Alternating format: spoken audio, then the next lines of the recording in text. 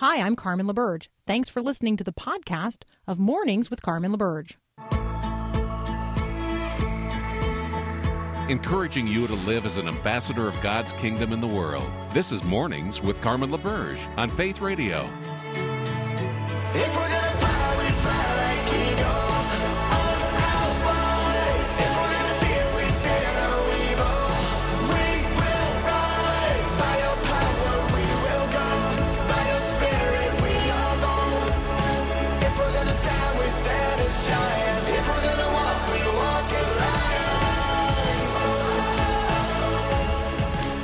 So today's one of those days when I just feel like we just got to be honest with each other. So I read this headline last night that more than a quarter of Americans, so 28%, up from 9% in 2019. That's an almost 20% spike year over year. The Journal of American Medicine is reporting that we now have 28% of the American population reporting depression symptoms. And so economic stress is apparently leading the list of causes, and substance abuse leads the list of coping strategies, along with suicide ideation. And so I want to pause and have a very sober conversation here for just a moment before Matt Hawkins comes on and we talk about some life-related headlines. And I just want to say we know a better way. And yes, there is cause for depression. I get that. I get that life is full of stressors. I get that. God has got this. And God has got us in the midst of it. Whatever the this is, right now, the this is COVID collectively. But I recognize that in each one of our own lives, those stresses are many-fold, I will say. We got lots of stressors.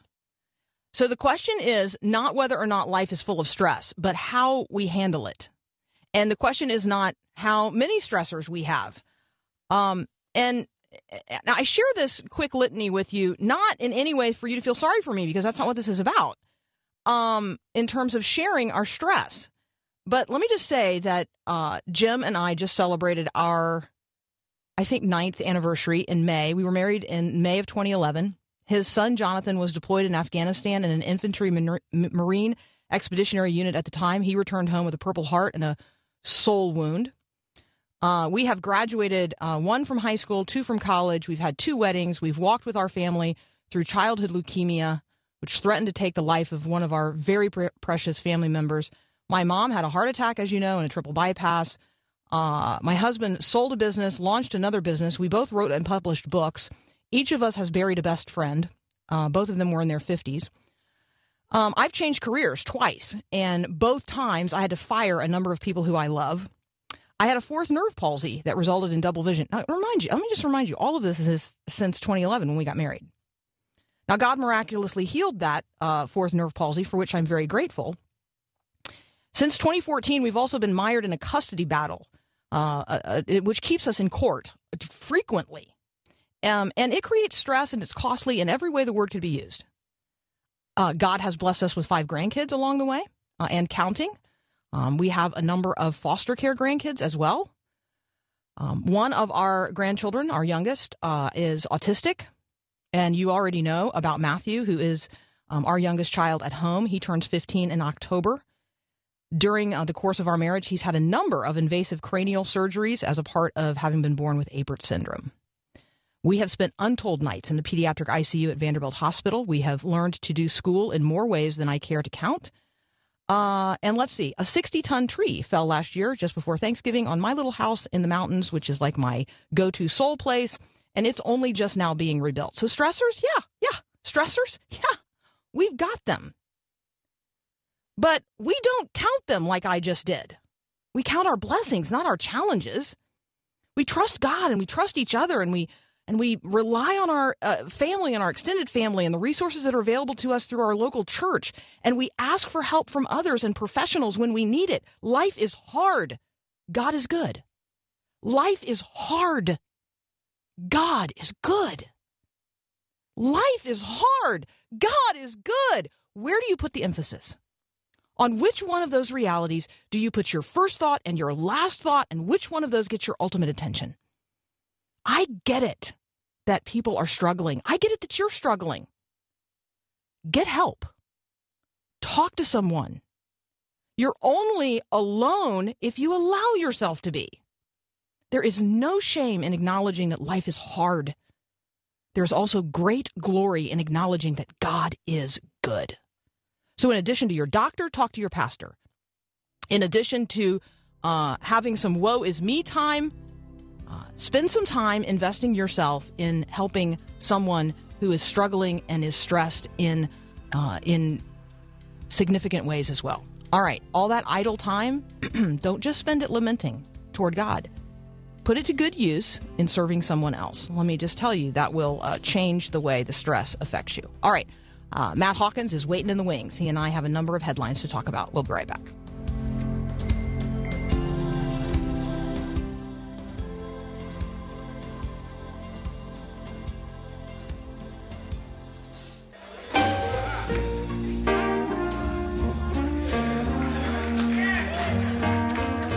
Matthew Hawkins is a public theologian, former policy director for the ERLC in Washington, D.C. He tweets at MTHawk. You can also find him at MatthewTHawkins.com. Hey, welcome back, man. Good morning, Carmen. Thank you. Good morning. Thank you very much for having me back. Happy Friday. Yeah. Happy Friday. Happy Labor Day weekend. Thank you. You got to preaching a minute ago. I know, but don't say that because I'm a girl and we're not allowed to do that. So there you go. Okay. I know. Now they're gonna all at me. Good words. Thank you. Good words this morning. Thank you. Okay, let's talk about the Hyde Amendment. There will be people listening right now who think they know something about it, and some who recognize that it is under imminent threat. Talk with us about the Hyde Amendment and why why this election matters in relationship to it. Sure. We'll. I try to avoid this usually, but how about we first do some kind of rank political punditry, and then we'll talk about casting a vision for the future of pro-life politics. How about that? Go right ahead. So first, the history. Quickly, the Hyde Amendment is what we refer to, is now a historic, what I call a scrimmage line at the federal level between the pro-life folks and the pro-choice folks.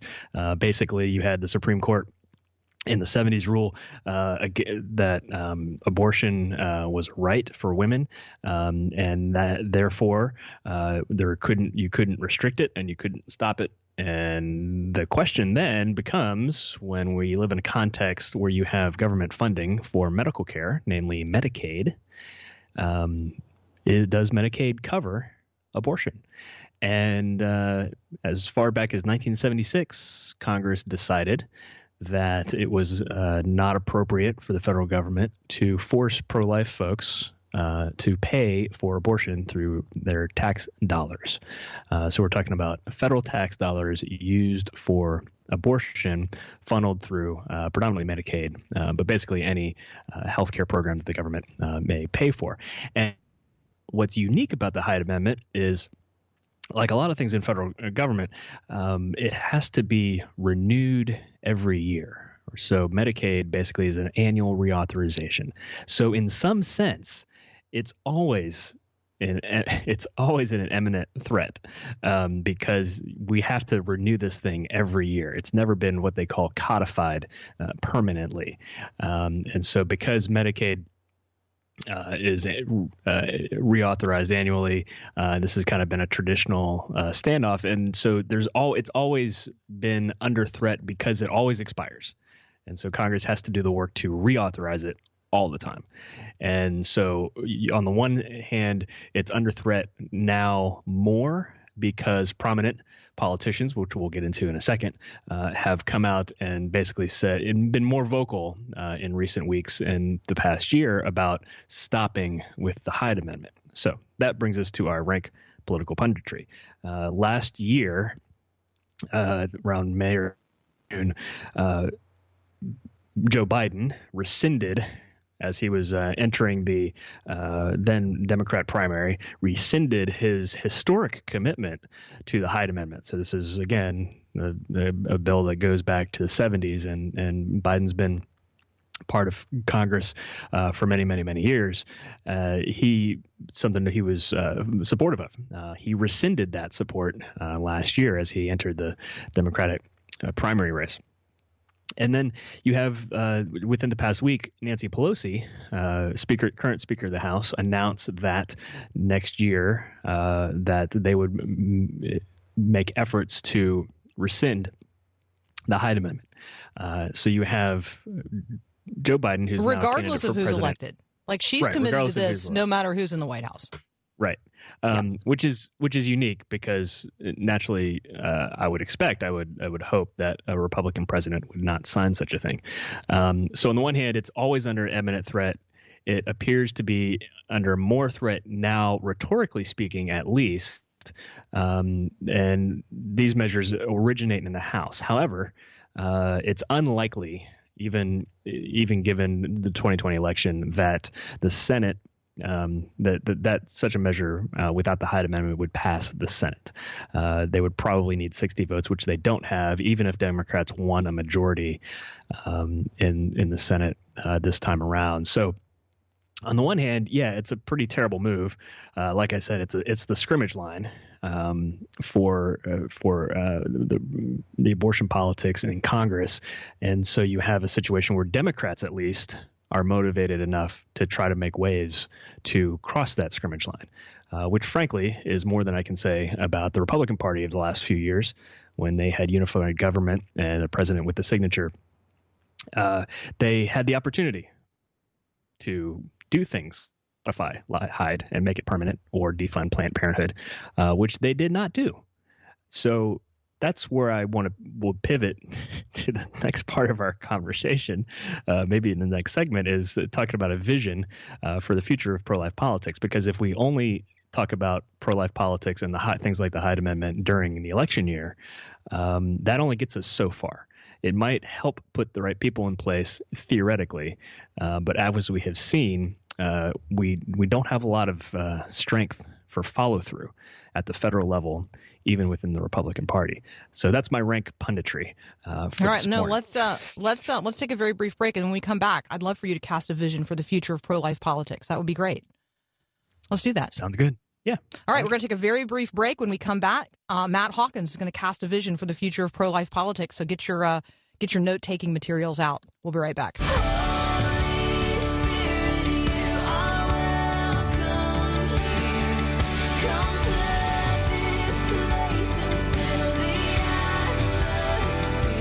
All right, the mic is hot, and Matt Hawkins is now on the hot mic to cast a vision for the future of pro-life politics.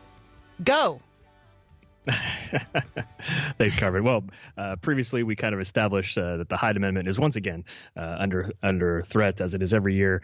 More so now, rhetorically speaking, because Biden has withdrawn his support, and Speaker of the House Pelosi promises to attempt to stop passing that piece of legislation next year.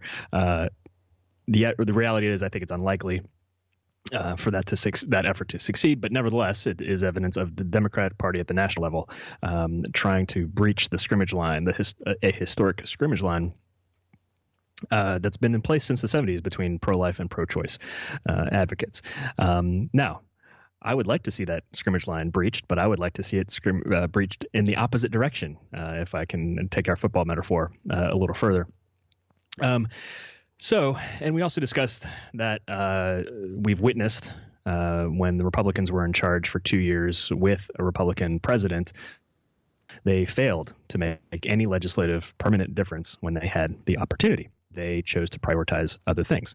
We have also witnessed when the Republican Party was willing to shut down the government or threaten to shut down government over things like border security and immigration.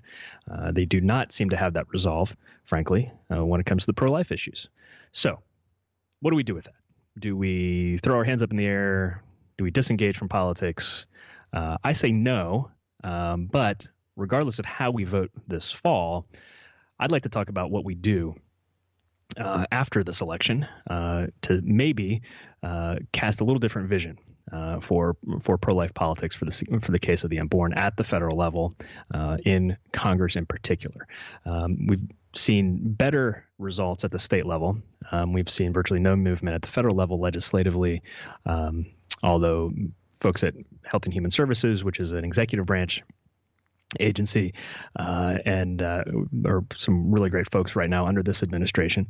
But we have some good judicial appointments. But if we're wanting to make some permanent changes legislatively, we got to do some things different.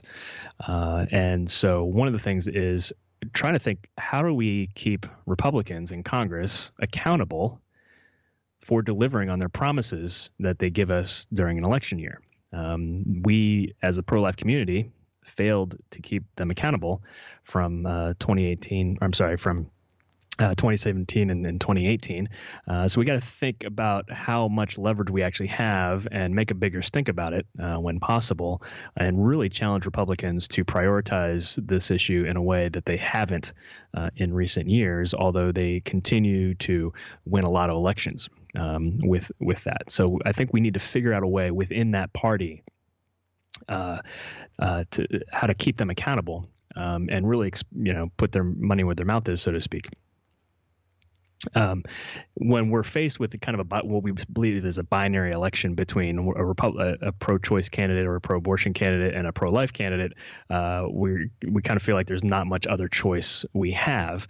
My friend Scott Klusendorf has a metaphor that he says, look, even if you have an inept fireman, you'd rather have your lame fireman over an arson, right, who's going to set torch to the place, which I completely understand. At the same time, over time, beyond a moment, you're going to do one of two things.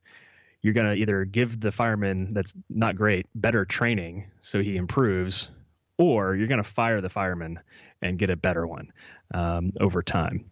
And so we got to figure out what we do in the long term. And I'm coming to the conviction now, and frankly, I think is supported by the political science, is that it's really unproductive for any political issue to be a one-party issue.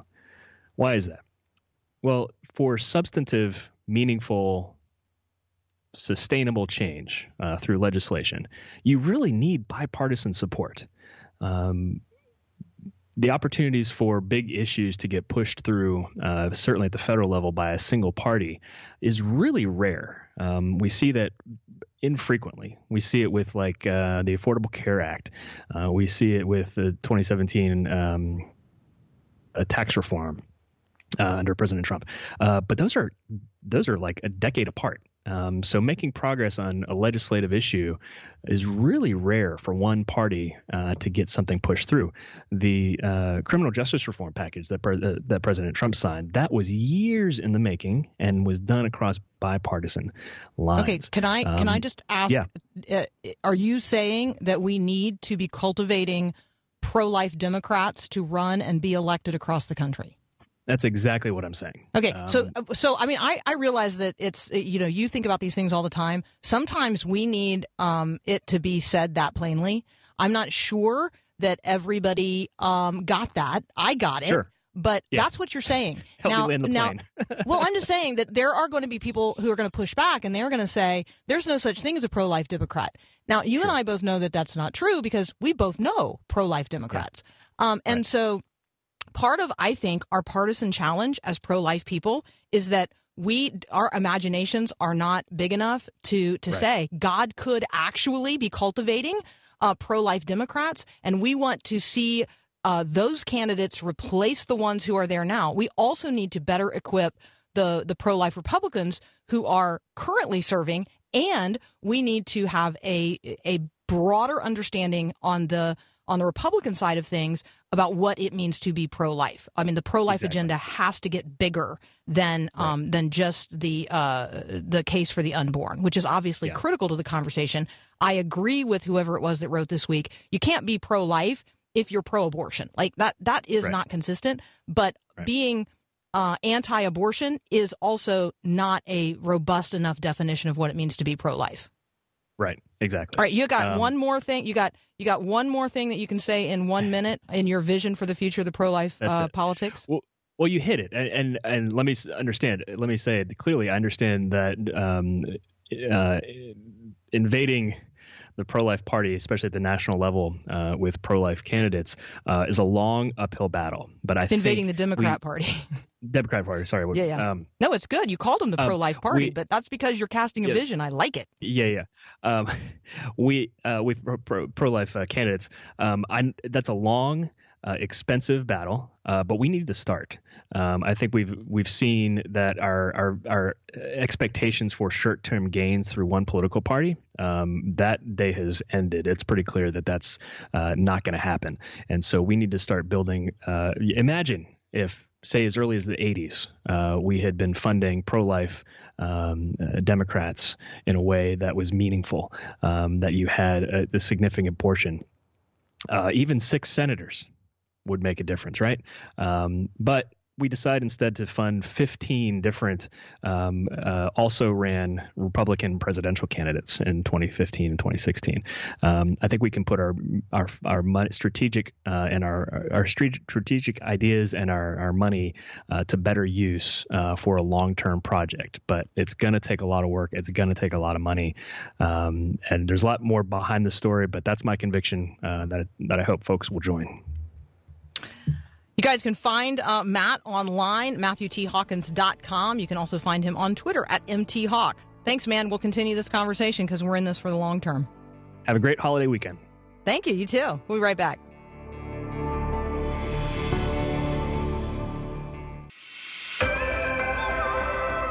All right. Is it possible that a single poem in the 12th century actually ushered in modernity? I have no idea, because I don't know even what 12th century poets were writing about. But Dan DeWitt has unearthed, well, he didn't actually, I don't think he actually went and unearthed it, but he is pointing us to the discovery or the rediscovery of a 12th century poem that he's going to argue ushered in modernity. We're going to draw attention to a lot of evidence for the New Testament in comparison to other voices that speak into our lives. So Dan DeWitt's up next. We love to do this weekend worldview reader on Fridays with him to sort of tee us up for thinking about God deeply over the weekend. So up next, Dan DeWitt with the weekend worldview reader. We'll be right back. When kids face the uncertainty of a world that's constantly in flux, they'll have one of 2 responses: take control or give up. Hi, I'm Mark Gregston with Parenting Today's Teens. If the things that mom and dad taught don't seem to fit in the surrounding culture, teens will often be confused and lost. At this crossroad of decision, they'll take one of 2 roads. First, a teen will take control. They try to control their destiny. The second path is to throw it all to the wind. They'll abandon mom and dad's values and adopt a skeptic mindset. This teen says, whatever I do doesn't matter anyway. What path is your teen taking right now? Be sure you're there to guide them in this powerful season of uncertainty. Looking to make positive changes in your family? Check out the helpful resources from Mark Gregston online at parentingtodaysteens.org.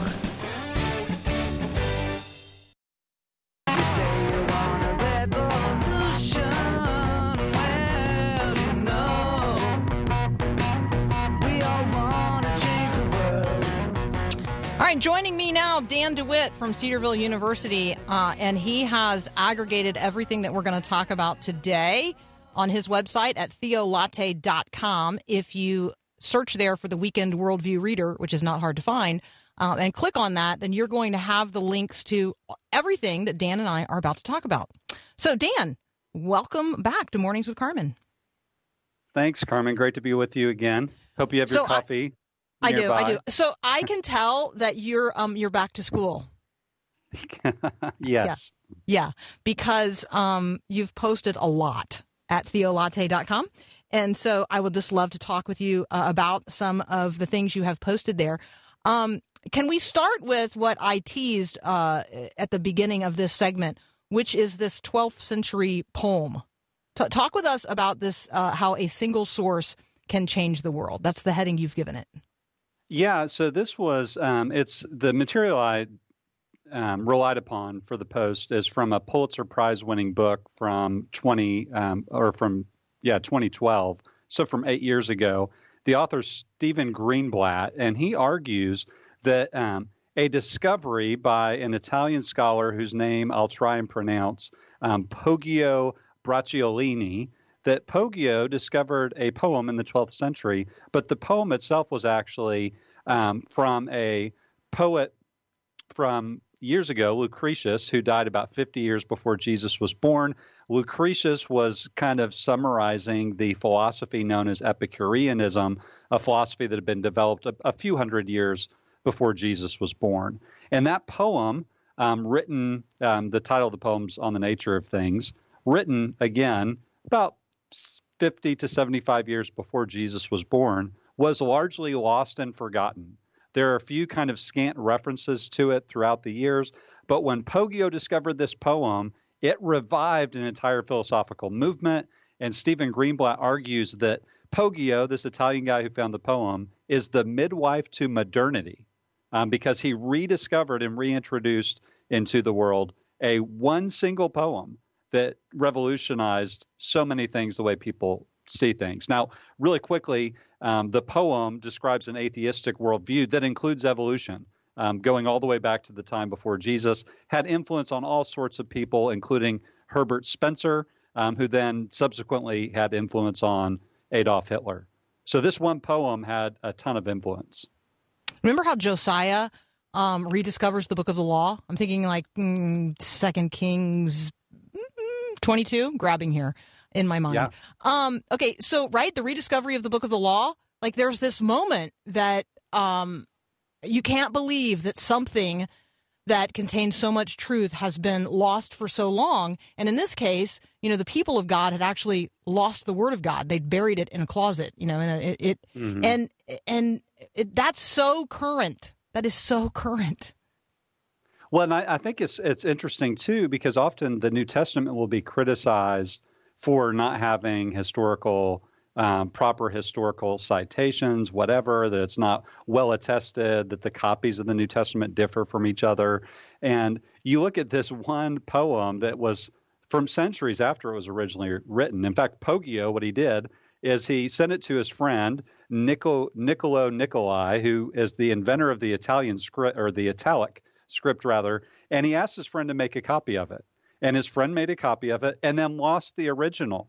So we don't even have this one poem he discovered. We don't even have it anymore. And it was able to revive an entire philosophical movement. In comparison, the New Testament has thousands of ancient copies in Greek and in other languages. And it's a reminder sometimes that as people are skeptical of our faith, we need to turn the table around and say, hey, why don't you defend this poem that revolutionized philosophy and that Stephen Greenblatt calls as the midwife to modernity. All right. I love that. Okay. So as I'm looking at this week's Weekend Worldview Reader, which we're going to invite people to turn to at theolatte.com,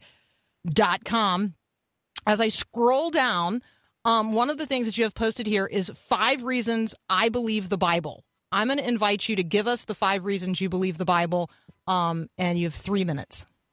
Okay, I'll try and make it as quick as I can. The first one is pretty big, and it encapsulates the other one. So I'll just say it this way. If someone watches the video, it's actually a lecture for my students that I recorded through Facebook Live and posted at my website as well. Regardless of how someone sees the world, maybe perhaps like the poem we were just discussing, Lucretius saw the world as existing as a material world that exists by and for itself, and that everything, including humans, have natural explanations. Well, that is a way of seeing the world that requires a faith commitment. You can't prove that to be true. Atheism itself is built on a faith commitment that the material world is all that exists. Years ago, probably 5-6 years ago, a philosopher named Crispin Sartwell published an article called My Irrational Atheism. And he's an atheist, he's a philosophy professor, but he admits that his way of seeing the world isn't based on science. It's actually based on something similar to a religious person's commitment. So I believe the Bible is a part of an interlocking, integrated Christian way of seeing the world, that God exists and that he's revealed himself. So that's the biggest one. Flowing from that, I believe in the Bible because it's powerful. I've seen it change my life, other people's lives. I believe in the Bible because Jesus rose from the dead. Jesus loved the Old Testament. He quoted either in word or in principle from almost every book in the Old Testament. And Jesus commissioned the writing of the New Testament. So if Jesus rose from the dead, we should take the book he loved and the book he commissioned seriously.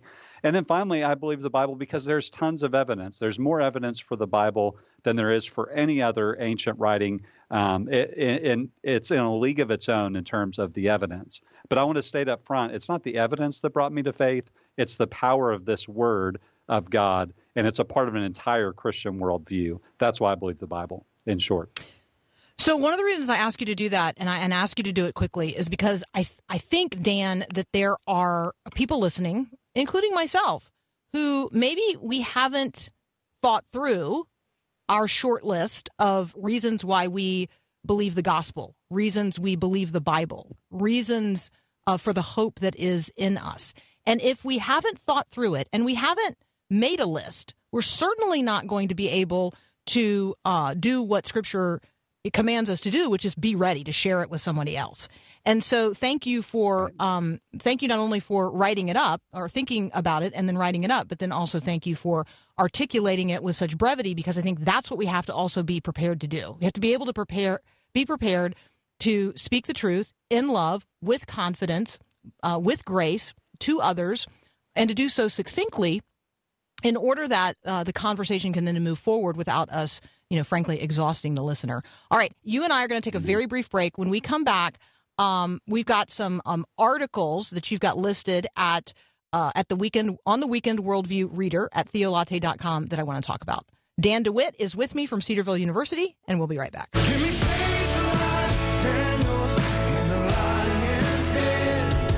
Give me hope like Moses in the wilderness. Continue my conversation with Dan DeWitt. You can find him at Cedarville University, or you can just find him at theolatte.com. That's like God and a cup of coffee, theolatte.com.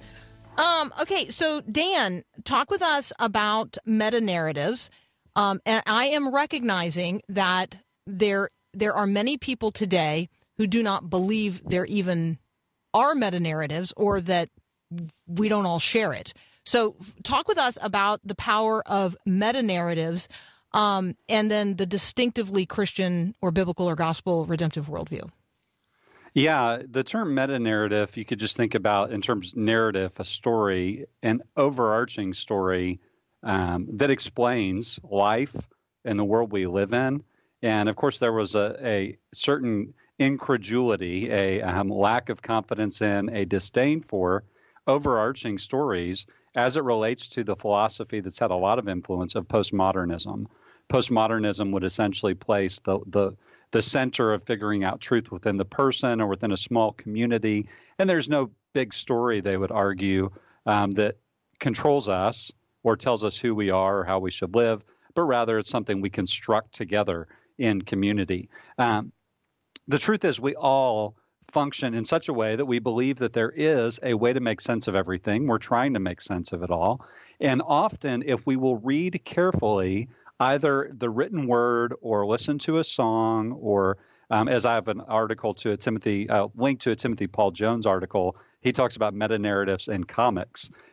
If we look carefully, if we observe what's being said and how people are thinking about the world, often we'll find that the most compelling way to understand the world looks very similar to the way the Bible describes the world. So we call something good or evil, that actually makes sense from a biblical worldview. Doesn't make sense from an atheistic worldview.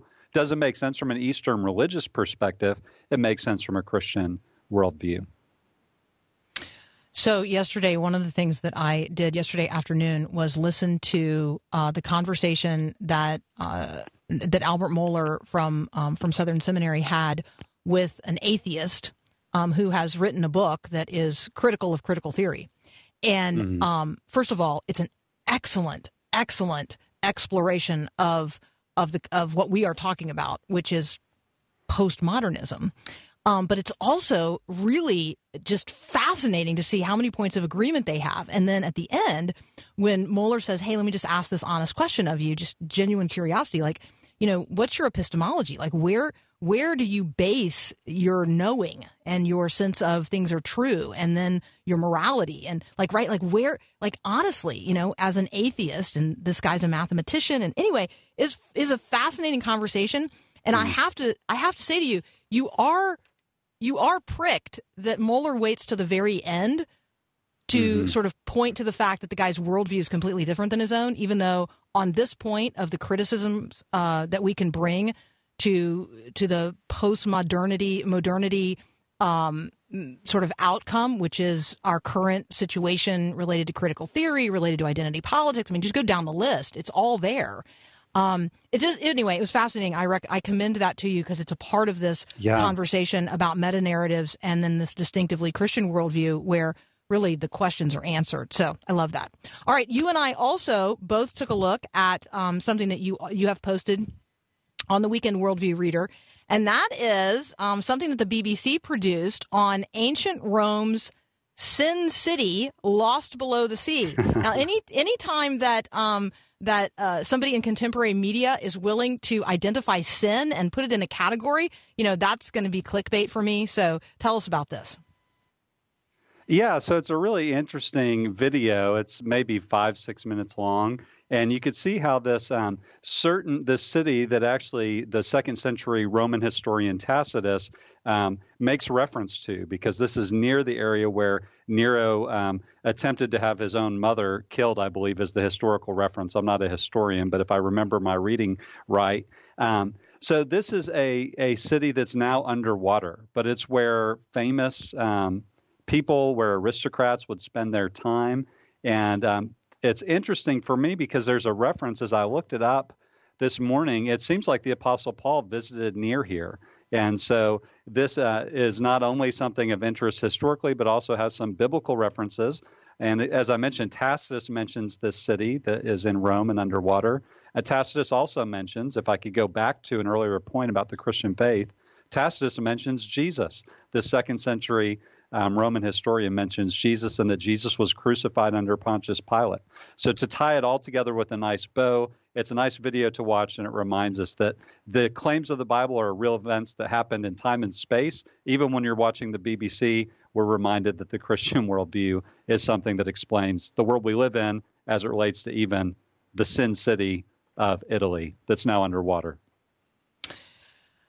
I am always curious when theological words and theological realities find themselves in very secular media and journalism. And so the reference in this to Rome's Sin City, or the ancient version of Las Vegas, like I'm just like, okay, so we're willing to call sin when we think that it's provocative and curious and almost celebrated.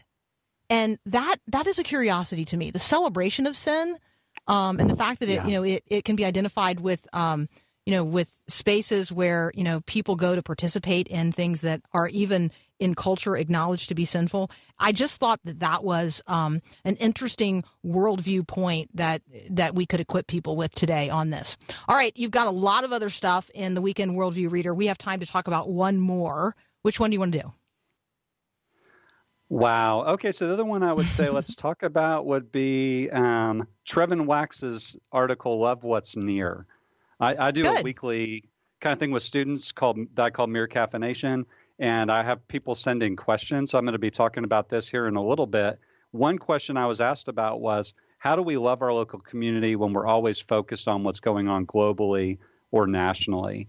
And I think that Trevin gives us a great reminder that sometimes we could be really passionate about something that's way out there, and we're really passionate about abstract things that we can't change. What we're reluctant to do sometimes is to love the person we see next door. And so I would commend that article. I think it's a great reminder that God's called us to live and love the place we're at, and to love our neighbor as we love ourselves as an evidence of our love for God. Okay, so we just talked with a pastor whose name is Adam Weber. He's in Sioux Falls, South Dakota. His church is called Embrace. This is off the top of my head.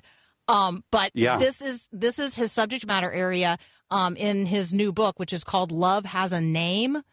And he actually, like, this is what he talks about. So if someone were asked down the road, where in your life have you experienced transforming love? Where in your life, has there been somebody who really, changed life for you? And if your name is the name that they offer, then love has a name. Like that's really the premise of the book. So obviously we know as Christians, love has a name. His name is Jesus. But the question is, do other people in the culture, the people nearest to us, do they know that name, that love name, by knowing us? Like, are people actually experiencing the love of Jesus because their life has rubbed up against ours in close proximity? So Adam Weber might be an interesting conversation partner for you. Plus, he's just really fun. Yeah. I need to check out the book. Yeah, you would like it. Love Has a Name. All right. We're out of time, which is stunning. I love talking with you.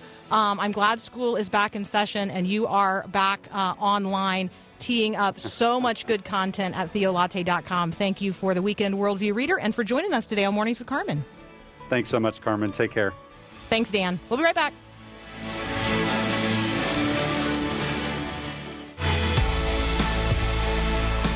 All right, I don't know about you, but I just love it that God has so many good people. And, obviously they're good people because God has made them so by redemption in Jesus Christ. But I got to tell you, I get jazzed when I have the opportunity to not only know of, but actually be in conversation with people who are bringing the gospel to bear in significant ways in their own homes, in their own churches, in their own communities, in colleges and universities across the country, in places of local business. And so that's what each and every one of us is commissioned today to do. We are commissioned by Christ to be people who are advancing the gospel always and in all ways. So that's you. That's you. And it is a provocative calling. It's a challenging calling. It's a joyful calling. And it's a calling for which God has already equipped us in every way necessary. In every way necessary, God has already equipped us to accomplish the good works that he has prepared in advance for us to do today. So all we have to do is be confident in the power and presence of the Holy Spirit within us, walk by faith into the world that God so loves, and recognize the divine appointments he has set. All right, we got another hour of Mornings with Carmen up next. Thanks for listening to this podcast of Mornings with Carmen LaBerge from Faith Radio. If you haven't, you can subscribe to automatically receive the podcast through iTunes or the Google Play Music app. That way, you never miss an episode. It's also available anytime at myfaithradio.com.